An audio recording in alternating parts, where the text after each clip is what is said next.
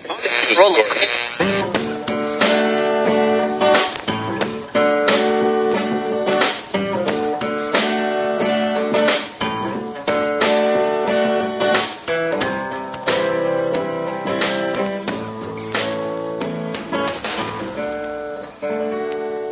as moderator for tonight's broadcast.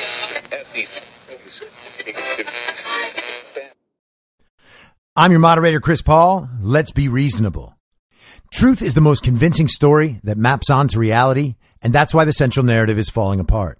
Fewer people are convinced by the story each day as they begin to see the central narrative for the fiction that it is. The time for allowing them to make us feel like strangers in our own country is over. We are Americans. The founders began the fight for human liberty and self-governance, and it's up to us to finish the job. This is the Endgame. It's Wednesday, February 9th, 2022, the 385th day of dystopia. Before we get started, just a little heads up. A lot of people have been requesting the podcast to be available on video platforms or to have clips available on video platforms. And I'm trying to do that as much as I can. So I have put up a couple of clips in the last 2 days. I put up the full podcast with Dave from the X22 Report on Rumble and BitChute. And the account name is the same as everywhere else. I'm your moderator on both of those websites. And then I put up the segment yesterday about Leanna Wen trying to reshape the science and the narrative around COVID and masking. So if you prefer to consume content in those ways or to share content in those ways, you can go to Rumble or BitChute and find those clips. Now, speaking of Leanna Wen, CNN's medical spokescommunist, the Daily Caller made this little video compilation of the evolving science of Leanna Wen. And it starts out in July 2020. Should there be a federal mask mandate? Yeah, at this point, there absolutely should be that mandate because we know that if all of us wear masks, we reduce the chance of transmitting or acquiring COVID-19 by 5 times. August 2020. There is a real danger when we politicize science. That public trust is broken when we are politicizing science instead of following scientific process. May 2021. My kids are not eligible to be vaccinated. It's not that I don't want them to be vaccinated. It's that they can't be. And I do really worry. June 2021. I mean, I have an almost 4-year-old and a 1-year-old. I cannot wait until they're eligible to receive the vaccine. I think until then, mask wearing for kids, especially if we are living in high transmission areas, is still going to be important. July 2021. And what we really need to do at this point is to make vaccination the easy choice. It needs to be hard for people to remain unvaccinated. August 2021. I mean, we wouldn't imagine bringing together 20, 30 unvaccinated adults, putting them in a single room together the entire day and have them not wear masks. Why would we say that that's okay for our children? September 2021. Travel and having the right to travel interstate, it's not a constitutional right as far as I know to board a plane. And so saying that if you want to stay unvaccinated, that's your choice. But if you want to travel, you better go get that vaccine. And don't ask Leanna Wen for information on constitutional rights. Also September 2021. I agree that masks are a very powerful layer of protection, but it's one layer. And if we have so many other layers that are present, masking may be one that could go away. But we are nowhere near that yet. And I think what we really need to do is get the vaccines authorized for children as soon as that's possible. October 2021. There is no evidence whatsoever for any other vaccine causing long-term consequences. We really should be a lot more worried about the virus and the short-term as well as long-term consequences on our children as opposed to the vaccine. December 2021. A mask, even though it's outdoors, if there are lots of people packed around you wearing a 3-ply surgical mask, don't wear a cloth mask. Cloth masks are little more than facial decorations. And that brings us up to the present day, February 2022. Discussing of children continuing to mask. We should also be intellectually honest and say that masking has had a cost, especially for the youngest learners. So the risk-benefit calculation has really changed. I'm the mom of 2 little kids under 5. I can't wait until they are vaccinated. But I would wait until we find that the vaccines are safe and effective. And I'm not sure that we can say that at the moment because we just don't have the data. But I also think that other parents would want to wait until we know that 3 doses will produce the intended effect. I'm not saying, I don't think anyone really is saying that no one should ever wear masks, but rather that the responsibility should shift from a government mandate imposed from the state or the local district of the school. Rather, it should shift to an individual responsibility by the family. You have to appreciate how consistent she is with relaying the information that will always keep you tied to the central narrative and keep you in a state of confusion so that you can be more easily controlled. Even as the science changes, she still is committed to always saying the things that she has to say. And it's amazing how much the science has evolved. Masks couldn't stop viral spread, and Anthony Fauci knew that too and admitted it on television on 60 Minutes. But then masks could change everything. And so Anthony Fauci told us that he didn't say that they could work before because he was trying to save the masks for the healthcare workers, the frontline workers. Now, do frontline healthcare workers use cloth masks or those little surgical masks to protect themselves from viral spread? No. But you should. You should. In fact, we're going to require you to wear them everywhere. You don't need an N95 mask. We were never told that until a couple months ago. Not that N95 masks would have made a difference. They wouldn't have. But you could wear whatever mask you wanted, and that was acceptable. Surgical mask on a plane, no problem. Bandana in the grocery store, no problem. Wrap a t-shirt around your face at 7-Eleven, no problem. All of those things will not save your life and will not prevent you from getting COVID, but they will show everybody else that you are following the rules even when the rules don't make any sense. Now, I don't know if Anthony Fauci's initial advice took into account how effective the cloth masks that he himself wears around actually were when he was trying to say that we need to keep the masks for the healthcare workers. Maybe he thought we were going to run out of bandanas or T-shirts.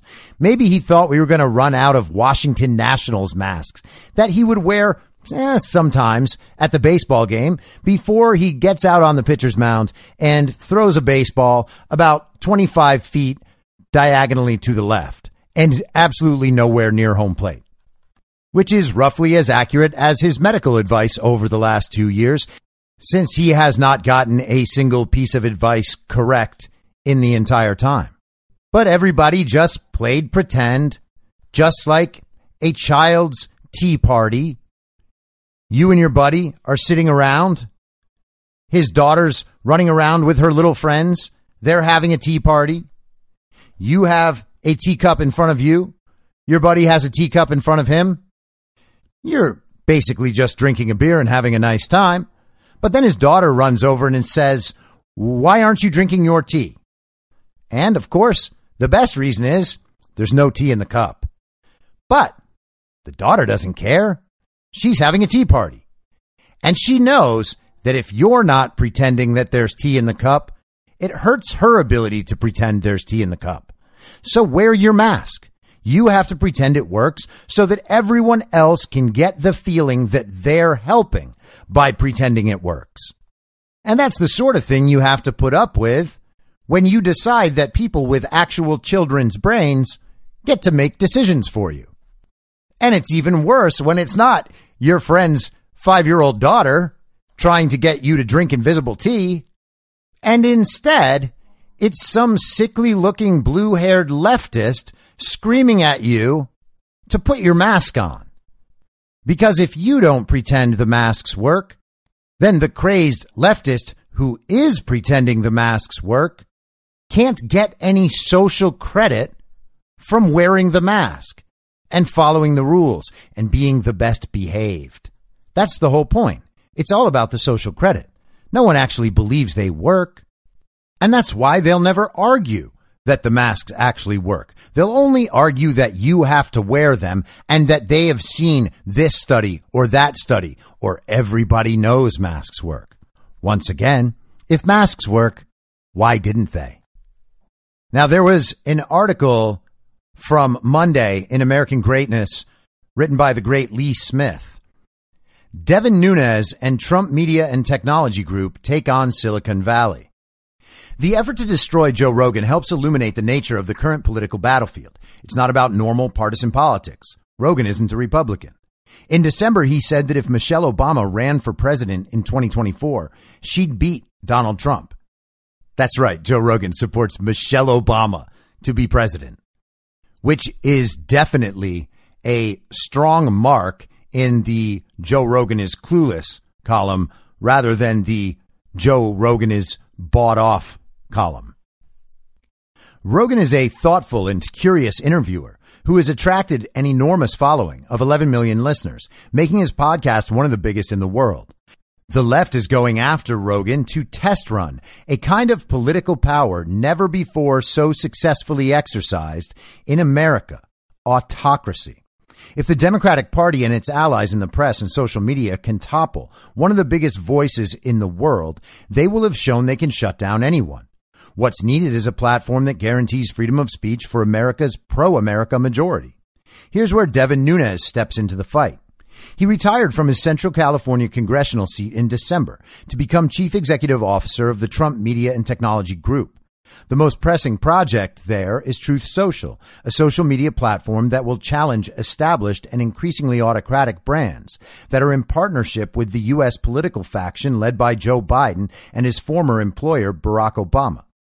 Social media and big tech represent an ideological battlefield, says Judicial Watch President Tom Fitton. And because these platforms are now inherently political, it's good to have someone like Nunes who knows the stakes and the lay of the land. He understands that nothing is normal when it comes to these social media platforms. They are ideological. The plan is to have Truth Social ready to go by spring, in plenty of time for the November midterm elections. Nunes served 9 full terms in Congress and stepped down during his 10th. According to colleagues, he believed he would be more helpful designing the communication infrastructure that would allow Americans to communicate with each other and ensure space for elected officials and candidates to message the American public without interference. It couldn't have been an easy choice for him, says author and Hoover Institution fellow Victor Davis Hanson, also a neighbor of Nunes in California's Central Valley. If Republicans take back the House in November, he would have been in line to become chairman of the Ways and Means Committee, one of the House's most important positions, with jurisdiction over taxing and other revenue-raising measures. But Devin thinks he can do more for conservatives and the country by ensuring Republicans and others fighting Orwellian censorship have a way to communicate without being censored. Unlike many on Capitol Hill, Nunes has run a number of businesses, his first as a teenager, but he has no experience as CEO of a large publicly traded company. What made him an ideal candidate for the post was, however, his work on Capitol Hill, leading, as chairman and ranking member, the House Permanent Select Committee on Intelligence. That background in intelligence work, how American enemies target us through all means of subterfuge, will prove indispensable in his new role. The Democrats and their allies will throw everything they have at TMTG, says Fitton. The company will be denied access to things you wouldn't think they could be denied access to. There will be scorched earth attempts to shut them down. Nothing will be off limits. And that little quote from Tom Fitton really caught my eye. First off, I think it's absolutely right, but it got me to wondering what they may be willing to do to make sure that people can't access this platform. Now, maybe all of those contingencies have been planned for, and we won't have any problems. That's entirely possible, and it's the best case scenario. And you have to assume that Trump and Nunes and the people around them setting up this Truth Social project have considered all of these possibilities.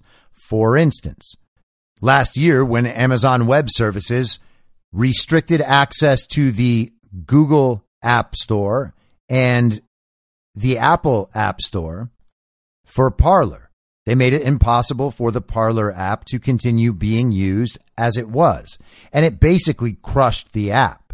Now, Melania Trump says that she is going to get on Parler and that will be the home of her NFT project. That's very interesting.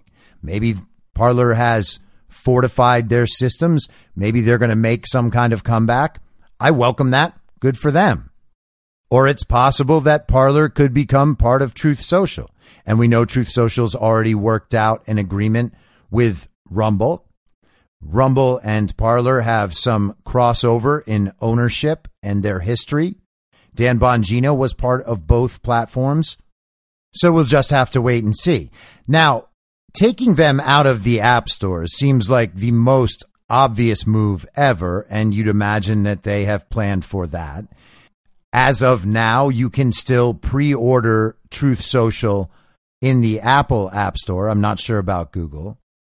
And the Apple App Store still has February 21st, 2022 as the release date for Truth Social.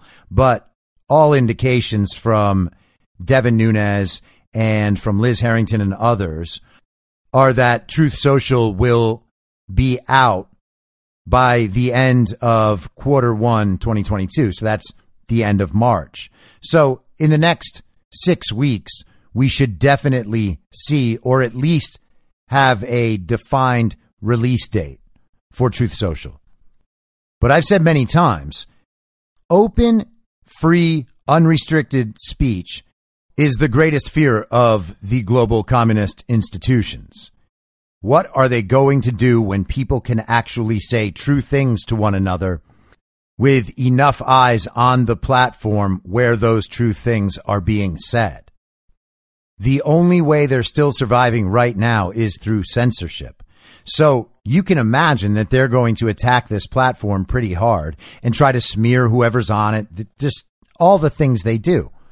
But how far will they go? Will they make it impossible for you to access Truth Social from your Wi-Fi, for instance, or over your mobile data line? I'm not suggesting that's what they have planned. I don't know. I don't even know if that's technically possible. But I do know that if it is, they're going to try to do it.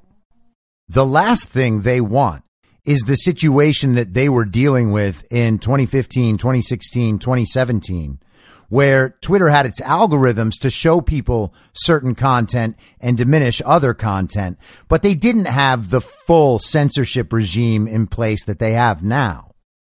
Donald Trump was able to talk to his supporters all day long on Twitter and actually get and observe the feedback from the things he was saying. They do not want him to be able to message in that style ever again. It's bad enough with just his statements for them. I mean, would they just shut off the internet? What are they going to do if there's a free speech platform out there that millions and millions of people have flocked to? And then on that platform, we begin to see a 24/7 conversation about the true elements of COVID that the media still will not discuss, the true elements of election fraud that the media will not discuss, the true elements of January 6th that the media will not discuss. That would be an absolute meltdown. And if Trump is on the platform, the media figures kind of have to go on there to cover it. All the Twitter blue anons, they're not going to just be able to resist figuring out what is going on with that platform, what Trump's saying, how people are reacting. And that platform also has the potential to expose a lot of what's true about social media algorithms from the big tech companies. They're not going to have the ability on Truth Social to diminish some content and boost other content. They're not going to get the narratives they want. And if Blue Anon Twitter people move over to Truth Social at all, they're not going to get the reactions that they're used to seeing every day in their timeline. They're going to think everybody's a bot because people don't agree with them constantly. Like, hey, Blue Anon Twitter, you got bots now. Who do you think keeps telling you that you're smart and honest and trusted? Yes, of course, there are plenty of real child brains out there who believe the things that Jennifer Rubin says. But there's not as many as Jennifer Rubin thinks there are. And that, of course, is the problem with the big tech and media bubble. They actually believe the public trusts them and listens to them and believes them because their entire picture of what exists in the outside world is skewed by the algorithms and by the censorship. It's not just bad for us, right? Censorship sucks for us because we are censored and we could get our message out in a much more efficient way if we didn't have to deal with all the censorship. But we actually dig and find out what the truth really is, and we can back it up at length. They just repeat the slogans and then believe that their repetition of the slogans is sufficient and constitutes a real fact-based argument because no one ever challenges them. And if anyone somehow gets through and does challenge them, well, they just report those tweets and eventually those accounts get taken down or they block the people and never see them again. And that's one of the funniest things about all this. The very tool that they use to preserve their grip on the narrative is the one that's ultimately making it harder for them to preserve the grip on the narrative because their worldview becomes so distorted that they actually grow dumber the longer they're on those platforms. And by the way, so does everyone. Leave big tech. I've said it 1,000 times. Leave big tech. Instagram, by the way, is just a demoralization machine. Okay? It's supposed to make you feel bad about your life and feel jealous of other people's lives because the lives they're displaying aren't real. And you know it, and the people displaying those fake lives know it too. Most of those people have been cowering in a corner under their blanket, scared of COVID, in their little mask for 2 years. And of course, the algorithms exist to make you think that everyone else is doing the thing that you're not doing. Everyone else believes the thing the TV says and not the thing that all normal people are coming to understand. Those platforms exist to distort your worldview and make you succumb to the global communist worldview. That is why they are there. That is why they work hand in hand with the global communists and the members of America's uniparty infrastructure. They work hand in hand. Uniparty politicians are able to ask those platforms to censor on their behalf. That is a massive violation of everyone's First Amendment rights. But apart from that issue, just understand that it is still happening. You are being shown what you see on Instagram and Twitter and Facebook because they want you to see it. And you're not seeing the things they don't want you to see.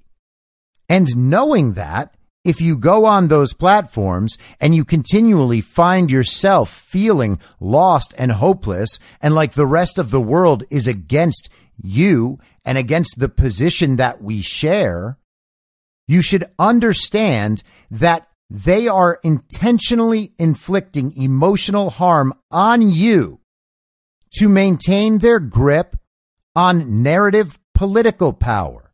And that's it. Back to Lee Smith. And Nunes knows they'll be coming after him with as much destructively maniacal force as they did trying to derail his investigation into the FBI's probe of the 2016 Trump campaign. Nunes saw through the Russiagate narrative and discovered that federal law enforcement had used programs designed to keep America safe from terror against American citizens. His 2020 book, Countdown to Socialism, is an account of the press and social media's central role in pushing information operations against the Democrat Party's enemies. And if you're not familiar with what that paragraph was referring to, I'm pretty sure that Lee Smith was referring to General Stanley McChrystal and his organization Defeat Disinfo, where they used DARPA-developed information technologies and strategies that they used in the Middle East to tamp down insurgencies. They used all of that against us, okay? Against us, against America, and against us in particular, to influence and shape the political narrative in the country. Once again, there is no way that we would be in the position we're in without all of this stuff being done intentionally to distort the public's perception of reality. I was among the many who were disappointed to hear he had left Congress, since he was one of the few incorruptible figures there, says Nunes's publisher at Encounter Books and author Roger Kimball. His dogged efforts to get to the bottom of extraordinary corruption were exemplary, especially as he took on a malicious cabal of deep state operatives and the media who saw he was getting close to the truth about the Russian collusion narrative. Kimball says he was proud to publish Nunes's book. It articulates the disastrous hold social media and gigantic tech entities have on the free exchange of ideas in our country. In the book, Nunes describes the funnel, or how entities like Google, Facebook, and Twitter shape what we see and read, distort the news, and prevent us from knowing about important things, and affect our responses. That's all Kimball. What's driving the decisions made by big tech and social media isn't a business model dependent on the idea of rational self-interest. Rather, it's ideological warfare in partnership with Democrat Party elites. 100%. And that is extremely important. Okay? You would expect that these businesses would be operating, especially because they're publicly traded, by the way, and this is going to cause them endless problems in the future. I said a year and a half ago, probably almost, that I think all of the big tech companies are going down and either will be made public utilities or will be just gone. Okay? Facebook, Instagram, Google, all of it. I know that is an extreme view and an extreme statement. People don't believe that that sort of power and money can be taken down. I am here to tell you that is wrong. Watch it happen. And this is one of the main reasons, because they are not operating solely for the good of their investors, which is their fiduciary duty. And they are violating the First Amendment of the Constitution again and again and again and again and again. And they're doing it as state actors because they're doing it in conjunction with the government. All of that is profoundly illegal. And none of it even touches what they're doing with your data that you are, sorry to say, basically giving them all of by continuing to use the platforms. And understand that last part as well. It is ideological warfare. We are in an information war. The big tech companies are the global communist states' primary weapons. Giving those weapons additional access to your data, giving them your attention and your time, and allowing them to influence and manipulate you is not a good way to battle. It's clear the big tech companies are not making real business decisions anymore, says Fitton. Their decisions are based on other calculations. They are hostages to the government. Reuters confirmed that the Biden White House is meeting with big tech companies to get them to censor people. And if they don't, it's like being a bar owner when local toughs come and extract protection money from you. And he's exactly right. The big tech companies are serving at the leisure of the government. The government can punish them if they don't go along. Not that they don't want to. They seem to be going along just fine. But every time Jen Psaki or Joe Biden asks for more censorship, what do we get? We get another push toward more censorship. And we get Spotify saying, yeah, we'll put warning labels on. We'll delete Joe Rogan's podcast. No big deal. No one's ever going to hear about it when they censor and delete other content off their platforms. But Joe Rogan said, hey guys, go ahead. It's okay. I don't mind being censored. I know that I hosted some people who said the no words, and I've said no words myself before. So I'm sorry to everyone for ever having crossed you. Please forgive me. Please allow me to stay on Spotify and make hundreds of millions of dollars. Nunes's role, then, is to make Truth Social the central node in a pro-free speech communications infrastructure. It's an alternative to big tech and social media, a foil to Silicon Valley, and the culture of smugness and censorship, says Victor Davis Hanson. Devin has a sixth sense of what's important and what's not. He saw well ahead of everyone else what was going on with Russiagate, and he didn't back down. He will never back down if he knows he's right. And that is a great quality for someone in his position to have.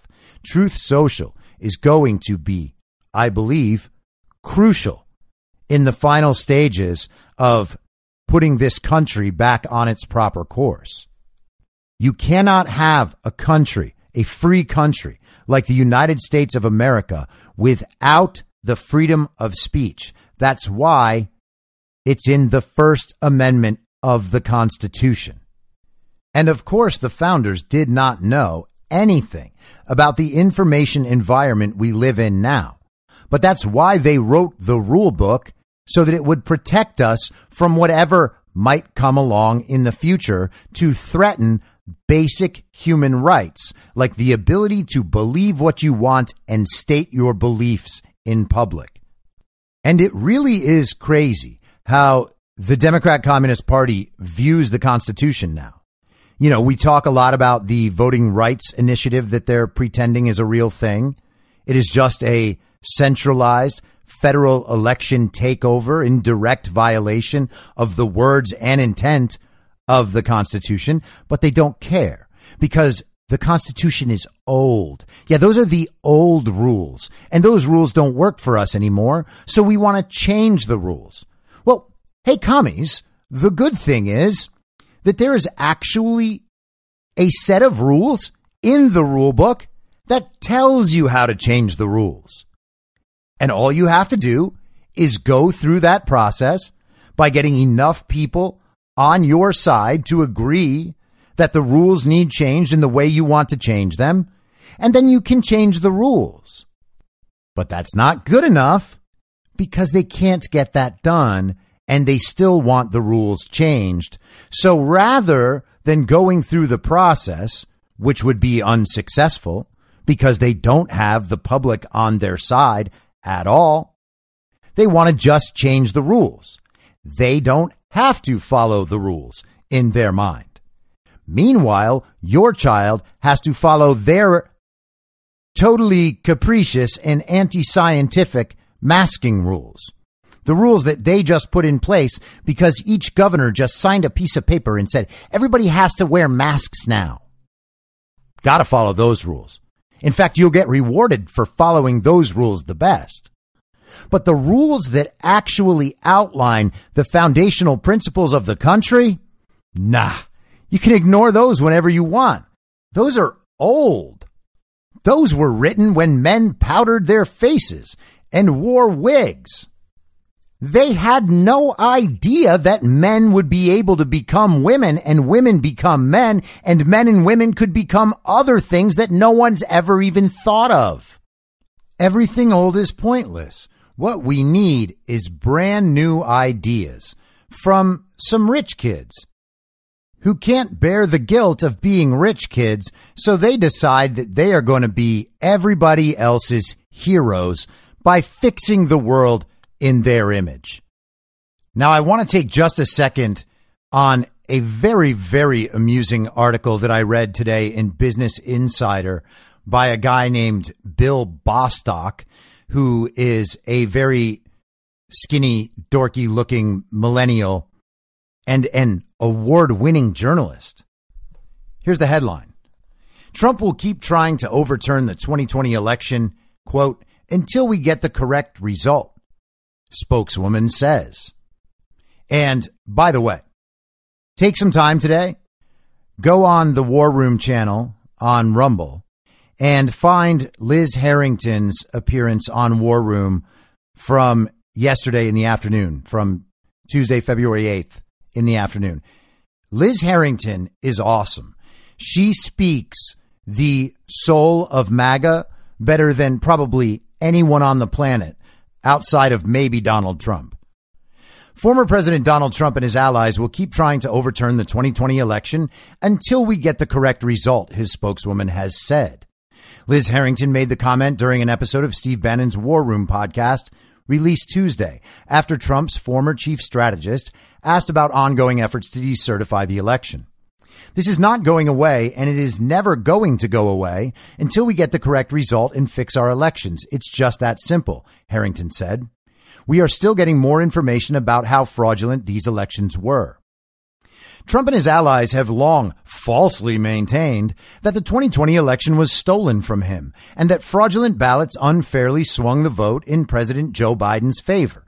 Now, just to pause and review the last couple of weeks, we have Wisconsin's Supreme Court ruling that the ballot drop boxes were illegal, are illegal now, and were illegal when the election was held. So that's a huge chunk of Wisconsin gone, way more than the limit, way more than would ever allow officials with integrity to certify Wisconsin's election. And that was on top of them already having ruled that the indefinitely confined voter status that was claimed by 170,000 additional voters over 2016 so that they could submit ballots without voter ID was also illegal. Wisconsin's election in 2020 was completely illegal according to the courts. It was certified anyway, and that's what all of the communists are now standing on. Well, you can't reverse it, but you can reverse it, and they will reverse it. Pennsylvania's Circuit Court of Appeals just ruled that Act 77 was illegal. So all of the mail-out ballots that they sent all over the state were illegal. That's 2.6 million votes in Pennsylvania. Joe Biden didn't win Pennsylvania. And I went through yesterday the resolution in Arizona to decertify their election and all of the evidence in that resolution. There isn't zero evidence that the election was stolen. There is overwhelming evidence the election was stolen. There is zero evidence that this reporter or any reporter can actually debunk all of that evidence because they can't debunk any of it. It's all real, which is why they ignore it. There is no evidence to suggest the election was stolen. Regardless, the Trump camp has launched a number of legal challenges to the election result, which have so far largely failed. And the award-winning journalist links to a February 15th, 2021 article from Reuters talking about how some of the election suits had failed, but not all of them. Some of them are still open, and Donald Trump hasn't conceded. The election has been in dispute the entire time. It doesn't actually matter that John Roberts showed up on January 20th to swear in Joe Biden and Kamala Harris at the wrong time, in the wrong order, in front of Adele and Tom Hanks and a mittened and bundled up Bernie Sanders in an otherwise empty square. Pathetic. Now, Trump and his supporters are focused on decertifying the election result, something which is currently impossible in practice. Good luck, Kami. There is no legal process in the U.S. to decertify an election once a president has been sworn into office. And that has been addressed by plenty of legal minds that say Bill Bostock does not know what he's talking about. Bill Bostock isn't even an American. His interpretation of the Constitution is wholly irrelevant. And as was discussed in the resolution yesterday, the Constitution not laying out a process doesn't mean the thing can't be done. In fact, it means the thing can be done because there is nothing in the Constitution that expressly prohibits it. And the state legislatures have plenary power to adjudicate that situation. The only means of removing a president is through the impeachment process or 25th Amendment process set forth in the Constitution, and none of those measures lead to a decertification or to a revote. Richard Hassan, the co-director of the Fair Elections and Free Speech Center, told French outlet AFP last year. So I guess Bill Bostock can just take that word as gold and ignore it completely. Oh, it can't happen. That's just done and dusted. That's the end of the story. Refreshed efforts to decertify the election are underway in Arizona and Wisconsin. And speaking to Bannon, Harrington praised the patriots still fighting for Trump. In September, Trump wrote a letter to Georgia Secretary of State Brad Raffensperger asking him to consider decertifying the 2020 election result. Raffensperger has previously said Biden won the state's election. But Brad Raffensperger doesn't tell the truth and is in a whole lot of trouble. In a separate podcast episode released last month, Bannon said that Trump's rally in Arizona on January 15th was the springboard for a national decertification attempt. It's the kickoff of 2022, a huge speech in front of a massive crowd by Donald J. Trump, and of course, they're all melting down about who's on stage with him. They're all people who are going to get this decertification of the 2020 Biden electors, he said.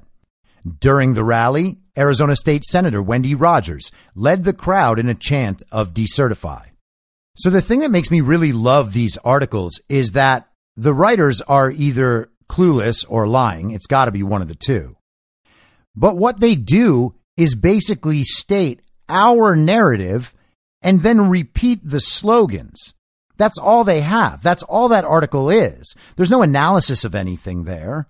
He's just saying these people are crazy. There's no evidence and they can't decertify even if there was. And I imagine for some people that seems very convincing. But British Bill Bostock is relying on his readers having child-sized brains, because the only actual takeaway for them, besides the repetition of the slogans, which everybody knows, is that people are actually still working on all of these things. He just told all those child brains that there are actual decertification attempts happening right now in Arizona and Wisconsin. That's not happy news for these people. He might get a lot of clicks out of this, but he's doing our work for us, and it's hilarious. Now, yesterday on the Just the News broadcast, that's John Solomon and my friend Amanda Head on Real America's Voice, americasvoice.news. You can watch it. John Solomon broke some news about Liz Cheney. It seems that she has some unfortunate family ties and business ties to the Chinese Communist Party, which I know is shocking for the daughter of Dick Cheney. The headline, Liz Cheney's Hunter Biden problem. Husband's firm reps China companies, dictatorial regimes. Representative Liz Cheney from Wyoming called on the U.S. to stand up to the generational threat posed by China while unveiling a major report on Beijing's malign behavior. At the same time, her husband's law firm was working on behalf of companies linked to China's military, intelligence, and security services. As Cheney stood at the podium, her husband, Philip Perry's law firm, was cashing in on legal and lobbying work that his employer, Latham & Watkins, one of the largest law firms in the world, was doing for a host of Chinese companies, some of which were involved in the kind of activity that Cheney was warning had to be stopped. All of Latham & Watkins' work discussed in this article was legal, and Perry didn't work directly on these accounts. But as a partner at the firm, he benefits and profits from all its work. Perry's firms work for Chinese entities and countries whose human rights abuses and authoritarian rule have troubled the U.S. for years seems to conflict with his wife's frequent calls for America to stand up to autocratic regimes like China. The dynamic is one familiar to longtime observers of Washington, D.C. A power couple calling out the very behavior from which they benefit. It's the kind of say one thing, do another that Americans hate in Washington, D.C., former White House Chief of Staff Mark Meadows said Tuesday.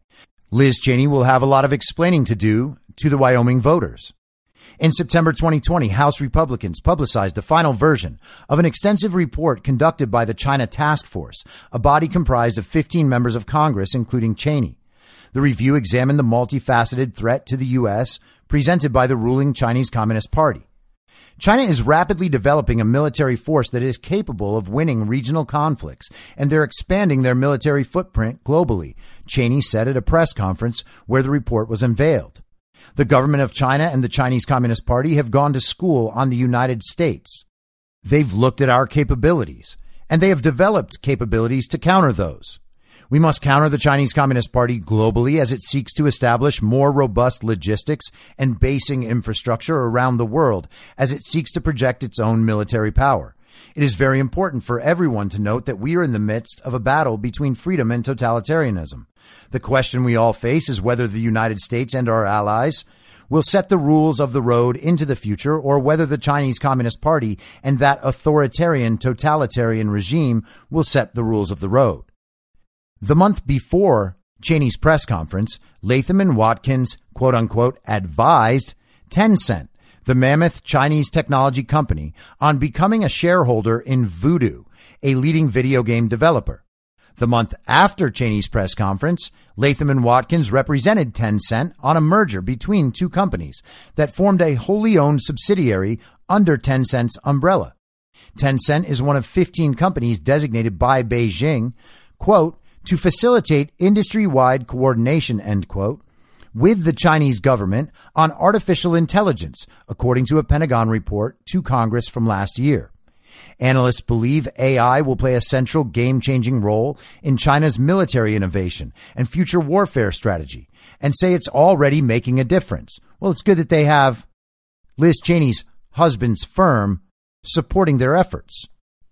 The CIA concluded Tencent received funding from the Chinese Ministry of State Security early on in its foundation, when they were trying to build the so-called Great Firewall to censor the internet inside China, Foreign Policy reported in 2020.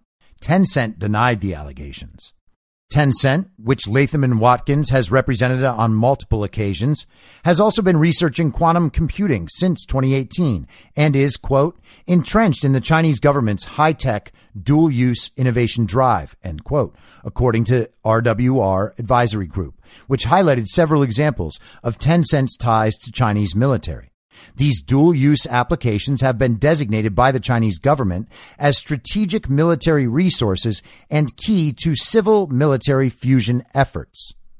Experts note the line between what's meant for civilian use and military application is non-existent in China. And perhaps, I might add, that's why Anthony Fauci, through the EcoHealth Alliance, was funding dual-use viral research in the Wuhan lab. Dual use. You got that? Civil and military. While the U.S. government often twists itself into knots determining what is classified or unclassified, the Chinese government often sees little to no distinction, said Craig Singleton, an adjunct China fellow at the Foundation for Defense of Democracies. Instead, Beijing is focused on collecting and harnessing any and all useful information to power its defense modernization. This includes everything from foundational knowledge taught on U.S. college campuses to cutting-edge research, much of which is not technically classified but still has potential military applications. The Chinese government, quote, has not been transparent about its defense buildup, thereby making it very difficult to determine which kinds of cooperation pose a national security risk, Singleton added. These disciplines vary widely, from specialties such as artificial intelligence and armaments technology to fields not typically associated with the defense industry, including geology. Latham and Watkins has also advised companies forging partnerships with Alibaba, another major Chinese tech firm, which, like Tencent, is pursuing cutting-edge technological research with military applications. In January 2019, executives from Alibaba reportedly met with representatives from the Military-Civilian Fusion Division of the Xi'an Development and Reform Commission and the Xi'an Weapons Science and Technology Industrial Base to discuss collaboration. The previous year, the vice president of Alibaba Cloud Computing, Song Ji, spoke at the inaugural Military Big Data Forum hosted by the Chinese military's Academy of Military Sciences. The Pentagon and State Department have long been concerned about Alibaba and Tencent sharing data on U.S. citizens with the Chinese government. Last year, the Trump administration considered prohibiting Americans from investing in either company over its alleged ties to China's military and security services, but ultimately shelved the plan after the Treasury Department expressed concerns that doing so would trigger widespread economic fallout. Latham and Watkins has done legal and lobbying work for numerous other companies in both Hong Kong and mainland China, according to a review of press releases from the firm's extensive China practice. Indeed, Latham and Watkins has helped push through billion-dollar deals for Tencent and other Chinese companies. Well, I guess Joe Biden and Hunter Biden aren't the only politicians in the swamp who are doing deals with the Chinese Communist Party, Representative Greg Steube from Florida quipped during an interview on Just the News television program. It's exactly the kind of thing that everyday Americans are sick and tired of. The China Task Force report, which Cheney endorsed, called for divesting from companies with ties to the Chinese military. In China today, quote, the CCP controls every aspect of government, business, society, and personal life, the report stated. China's entire civil government is subservient to the CCP. All companies are required to establish CCP cells in their operations and support CCP security agencies, the report continued. The CCP embeds its members in every company and organization. And, I should add, they do that here too. Beyond China, Latham & Watkins has aided other foreign entities under scrutiny for their human rights records. For example, the firm advised Etihad Etisalat, or Mobily, a leading telecommunications operator in Saudi Arabia, in connection with a $200 million facility made available by Export Development Canada. In September 2019, to cite another example, Latham & Watkins agreed to lobby on behalf of the Ministry of Justice for the Republic of Kazakhstan, registering with the Justice Department in accordance with the Foreign Agents Registration Act. Thus far, Latham & Watkins has received at least $111,717 from Kazakhstan for its lobbying services. Latham & Watkins has also advised Kazakhstan's Sovereign Wealth Fund. Kazakhstan, quote, heavily restricts freedom of assembly, speech, and religion, end quote, and has jailed outspoken opponents of its government, according to Human Rights Watch. A leadership change in Kazakhstan in 2019 did not significantly improve respect for human rights, Human Rights Watch wrote in its World Report 2020. And I don't take anything Human Rights Watch says for granted as truth, and neither should you. The report added that after an election marred by irregularities in June 2019, authorities responded to widespread peaceful protests around the elections with mass detentions and intensified harassment of perceived or actual opposition members. Isn't that amazing that Human Rights Watch can report on these things during attempted election steals in countries around the world? But when it happens here, peaceful protests are insurrections. And the jailing of opposition members without trial are not human rights abuses. They are just necessary steps to preserve our democracy. And now you can see why I don't trust Human Rights Watch. The Ministry of Justice is responsible for overseeing the country's legal agencies. China and Kazakhstan are two countries that Hunter Biden's firm also targeted for business while his father was vice president during the Obama years. Latham & Watkins previously agreed to lobby on behalf of the Ministry of Defense for the Republic of Belarus, filing with the Justice Department in 1993 and terminating the agreement in 1994. The focus of the lobbying concerned, quote, the appropriation and disbursement, end quote, of funds related to the decommissioning of Soviet weapons of mass destruction. At the time, Belarus had yet to hold elections or approve a new constitution after declaring independence after the fall of the Soviet Union. And that's kind of about the time where George Soros got super involved in Belarus. Belarus's form of government continues to parallel closely that of the former Soviet Union. The State Department wrote in its State Country Report on Human Rights Practices 1993. In a statement to Just the News, Perry clarified his role in the firm's dealings with foreign entities. I have not personally represented China, an entity owned by China, Kazakhstan, or Belarus, he said. I have not registered on behalf of any foreign entity under the Foreign Agents Registration Act at any point in time. Latham & Watkins does not appear on the Department of Justice's list of foreign agents registered as representing the government of China. Any use of my name by my former law firm in a registration filed 31 years ago for the Embassy of Belgium was in error, Perry added, referring to his name being listed on a FARA filing by his ex-employer, Squire, Sanders, and Dempsey in the early 90s. Cheney's office didn't respond to a request for comment for this story. However, Cheney has spoken publicly about the importance of the U.S. promoting human rights abroad and, since the January 6th Capitol riot, has accused former President Trump and Republicans who support him of undermining American democracy. At the same time, however, her husband has been earning money as a partner at Latham & Watkins, which boasts being the second highest grossing law firm in the world. According to Latham & Watkins, its profit per equity partner is $4.52 million. So you might say, well, that's just Cheney's husband and he's just working at a law firm and his firm does that work. It's not him. So maybe there's not a conflict of interest. Well, he is a partner at that firm. His firm profits based on the firm's success and he profits based on the firm's success. And his firm is involved in lobbying within the United States and elsewhere for the CCP, while his wife was one of the more powerful members of the Republican Party and the Republican establishment until she became a January 6th conspiracy theorist who is essentially just working for the Democrats. Democrats are donating to Liz Cheney's campaign. CNN and the mainstream media are covering for Liz Cheney. She's like the new hero now. Democrats love it when someone from, quote unquote, the other side seems like one of the good ones to them, which, by the way, is essentially how the Democrat Communist Party thinks of its relationships with people of ethnic minority backgrounds as well. They just want one of the good ones. Well, we're going to find one of the good ones and we're going to put them on TV. How do we know they're one of the good ones? Well, they're totally susceptible to corruption and compromise. And in some sense, they legitimately believe in the communist world agenda.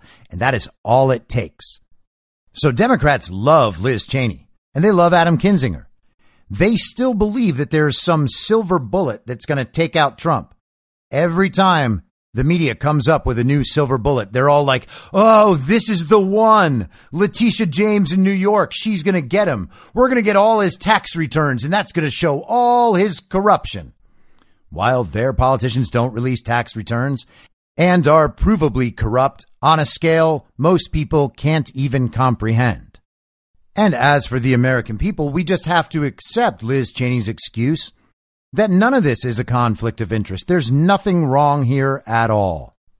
Yes, we have an extremely powerful American law firm lobbying on behalf of the Chinese Communist Party, but my husband doesn't do that work, and I have never done anything to help them.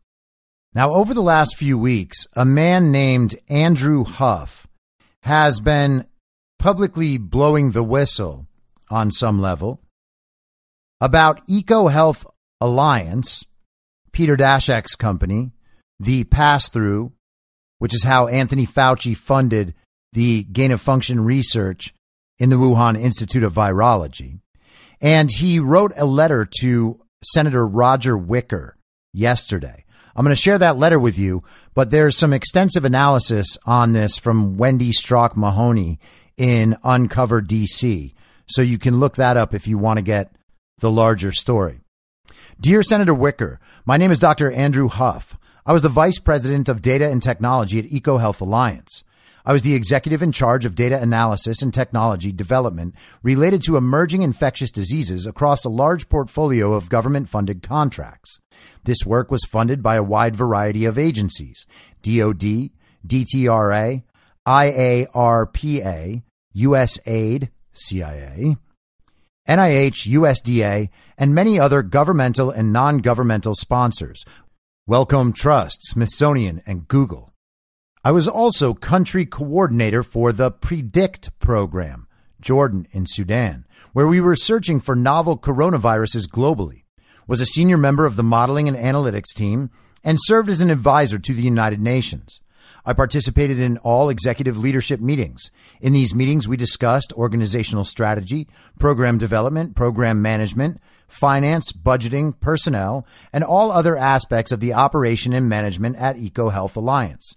I also consulted on numerous projects as a PhD-level emerging infectious disease scientist and epidemiologist across numerous projects at the organization. I also reviewed many of the proposals generated by the organization. Whistleblower complaints were sent to the ICOIG, USDA's OIG, NIH's OIG, USAID's OIG, and OIG is Office of the Inspector General, DOD's OIG, and DTRA's OIG. And DTRA is the Defense Threat Reduction Agency. In late October 2021, I came forward as a material witness and whistleblower related to numerous unethical and criminal behaviors that took place at EcoHealth Alliance, the organization that established the relationship with the Wuhan Institute of Virology and funded the development of SARS-CoV-2, more commonly known as COVID-19. And notice for a second how plainly he said that last part, right? I take it as a given, and I say it as a given, that the coronavirus, the COVID-19, was created in the Wuhan lab. There is more than ample proof that that is true. There is absolutely no proof of a zoonotic origin, but they just keep throwing it out there as a possibility so that people can say, well, you don't know that. You don't know what was created in the lab. And that is how liberals get out of conversations. They find one thing that someone can't be absolutely certain of in the fact guy sense, right? You have to give them every single source that says exactly that thing. And then, because they don't read the sources and they don't actually care about the sources, they still need a figure that they trust as an authority to also agree. That is the only way that they can form a new thought or a new reality. They need to have you be able to prove it beyond a shadow of a doubt to the point where they have no other questions. And then they still need permission from an authority because they have child brains. Back to the letter. EcoHealth Alliance engaged in fraud against the U.S. government, time card fraud, and contract reimbursement fraud. After I identified and learned about these serious issues, I brought them to the attention of Peter Daszak, Dr. Alexei Chamura, and CFO Harvey Kastan. After raising these issues at the meeting, Harvey Kastan went home from work, had a heart attack, and died. Dr. Peter Daszak disclosed to me in late 2015 and early 2016 that he was working with the CIA. I also have documents in my possession and which have been posted to Twitter and shared with several journalists that prove EcoHealth Alliance was working with the intelligence community. These documents include the InQtel pitch deck authored and presented by Dr. Daszak and the IARPA report that I wrote. And IARPA is the Intelligence Advanced Research Projects Activity. The executive team openly discussed the gain-of-function work and research in China, where I was opposed to it for numerous obvious reasons, mainly training the CCP in bioweapons and intellectual property theft. EcoHealth Alliance and foreign laboratories did not have the adequate control measures in place for ensuring proper biosafety, biosecurity, and risk management, ultimately resulting in the lab leak at the Wuhan Institute of Virology. In fact, I raised these concerns at an executive project planning meeting where Dr. Daszak quickly dismissed my concerns. This information is also validated by cables between the U.S. consulate in China and the State Department, although this is not limited to China. EcoHealth Alliance was working with the Wuhan Institute of Virology and gain-of-function work with Dr. Ralph Barrick at the University of North Carolina before NIH, NIAID, and Dr. Anthony Fauci funded the work there. I have released the documents that prove this claim on Twitter and to the press. EcoHealth Alliance, as do most of the best scientists in the world, work before receipt of funding to complete the work. This is commonplace throughout academia, and this is how the best scientists collect the necessary preliminary data to obtain funding on highly competitive grants. Often, the first year of work is mostly or completely completed before the funding is awarded. At EcoHealth Alliance, we always worked ahead of the work. This is an important fact because the Diffuse grant proposal sent to DARPA by EcoHealth Alliance specifically describes the gain-of-function work that would lead to an accidental or intentional release of SARS-CoV-2 by the Chinese, beginning in September of 2019, suggesting that there is a high likelihood that the work in the DARPA Diffuse proposal, written and submitted by EcoHealth Alliance, was well underway before an award determination by DARPA was made. Dr. Peter Daszak could be a double agent working on behalf of the Chinese government. This is based on my observations of his behavior and the nature of statements related to working with the Chinese. And in parentheses, did not see risks, concerns, or other obvious problems, related to conducting gain-of-function work or other high-risk laboratory work in China, which is completely absurd given what a CEO's duties and responsibilities are to the board of directors, the company, and its employees. I look forward to testifying under oath to these unfortunate factual statements, and I am at your service. Now, I've said for a long time that I believe there's going to be an army of whistleblowers coming forward on all of this stuff, on COVID, on the election on January 6th, because people do know the truth. And it's one thing for us to put pressure on from the outside, right? Public pressure. And we do what we can to follow the leads that we have with the best information we can find to figure out what's really going on. But that's never going to be as good as someone on the inside actually coming forward with the documentation and the record of events that can show us exactly how and why all of this stuff occurred. Steve Bannon on the War Room in the afternoon yesterday was very, very strongly implying that there's an army of whistleblowers behind the scenes already. And I imagine that's probably true.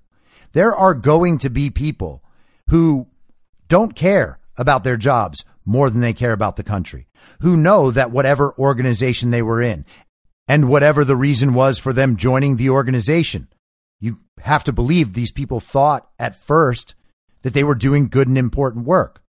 But you got to believe that there is a point at which those people will either feel so guilty that they must come forward in a moral sense so that they can sleep at night, or that they will see the narrative collapsing in such a way that they realize somewhere down the line it's going to be their future, their freedom, their financial life on the line for not coming forward.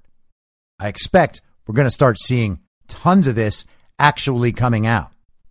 But this letter makes some pretty significant claims, and I am definitely going to keep an eye on this to see where it goes. And in the meantime, we just keep the information stream flowing and keep putting pressure on the people in office to go out and serve their constituents and make a difference and get this country back on track.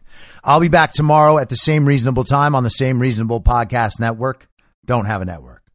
Masks and lockdowns don't work. They lied to you about a pandemic. And Joe Biden will never be president. In my mind, that's the end game. Whether you're a total newbie to podcasting or even if you've had a show before like me, you know how intimidating it can be to start your show.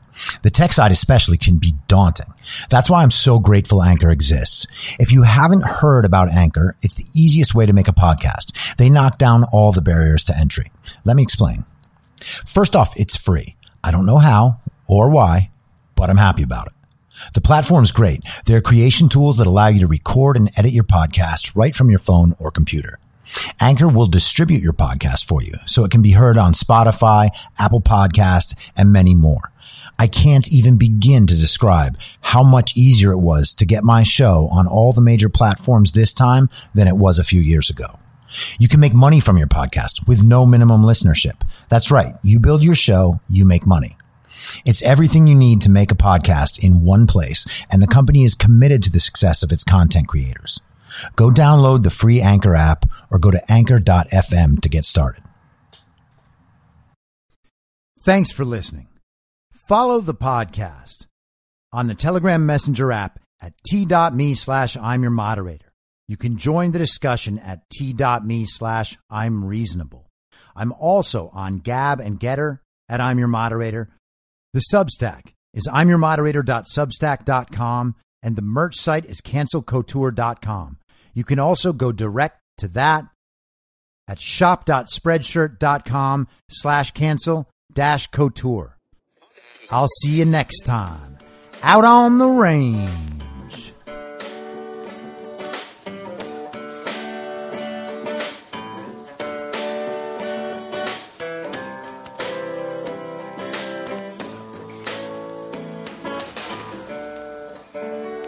Acting as moderator for tonight's broadcast. It's high noon! In my mind, that's the end game. Thanks for listening. If you'd like to follow what I'm reading and thinking throughout the day, you can do that by downloading the Telegram Messenger app and going to t.me/I'm your moderator. On social media, you can follow me on Truth Social, Getter, and Gab at I'm your moderator. I also have channels on Rumble and BitChute. If you'd like to follow the writing, you can find me at imyourmoderator.substack.com.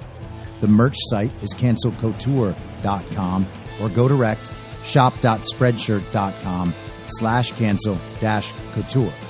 If you'd like to support the podcast financially, the best place to do that is Ko-Fi. Go to ko-fi.com/I'm your moderator. And all of these details will appear in the show notes with each episode. I'll see you soon down on the range.